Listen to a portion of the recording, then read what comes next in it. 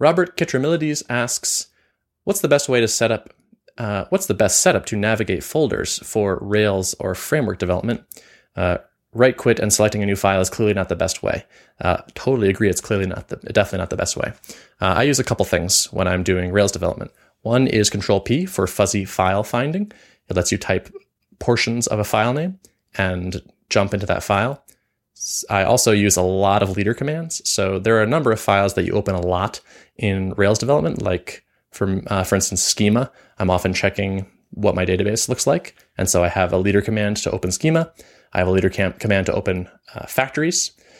And then I also, of course, lean on Rails.vim for doing things like jumping to the tests related to a file. So I'll have a model open and there's a Rails.vim command to do a vertical split and show the unit tests. I have a leader command shortcut for a number of things just like that.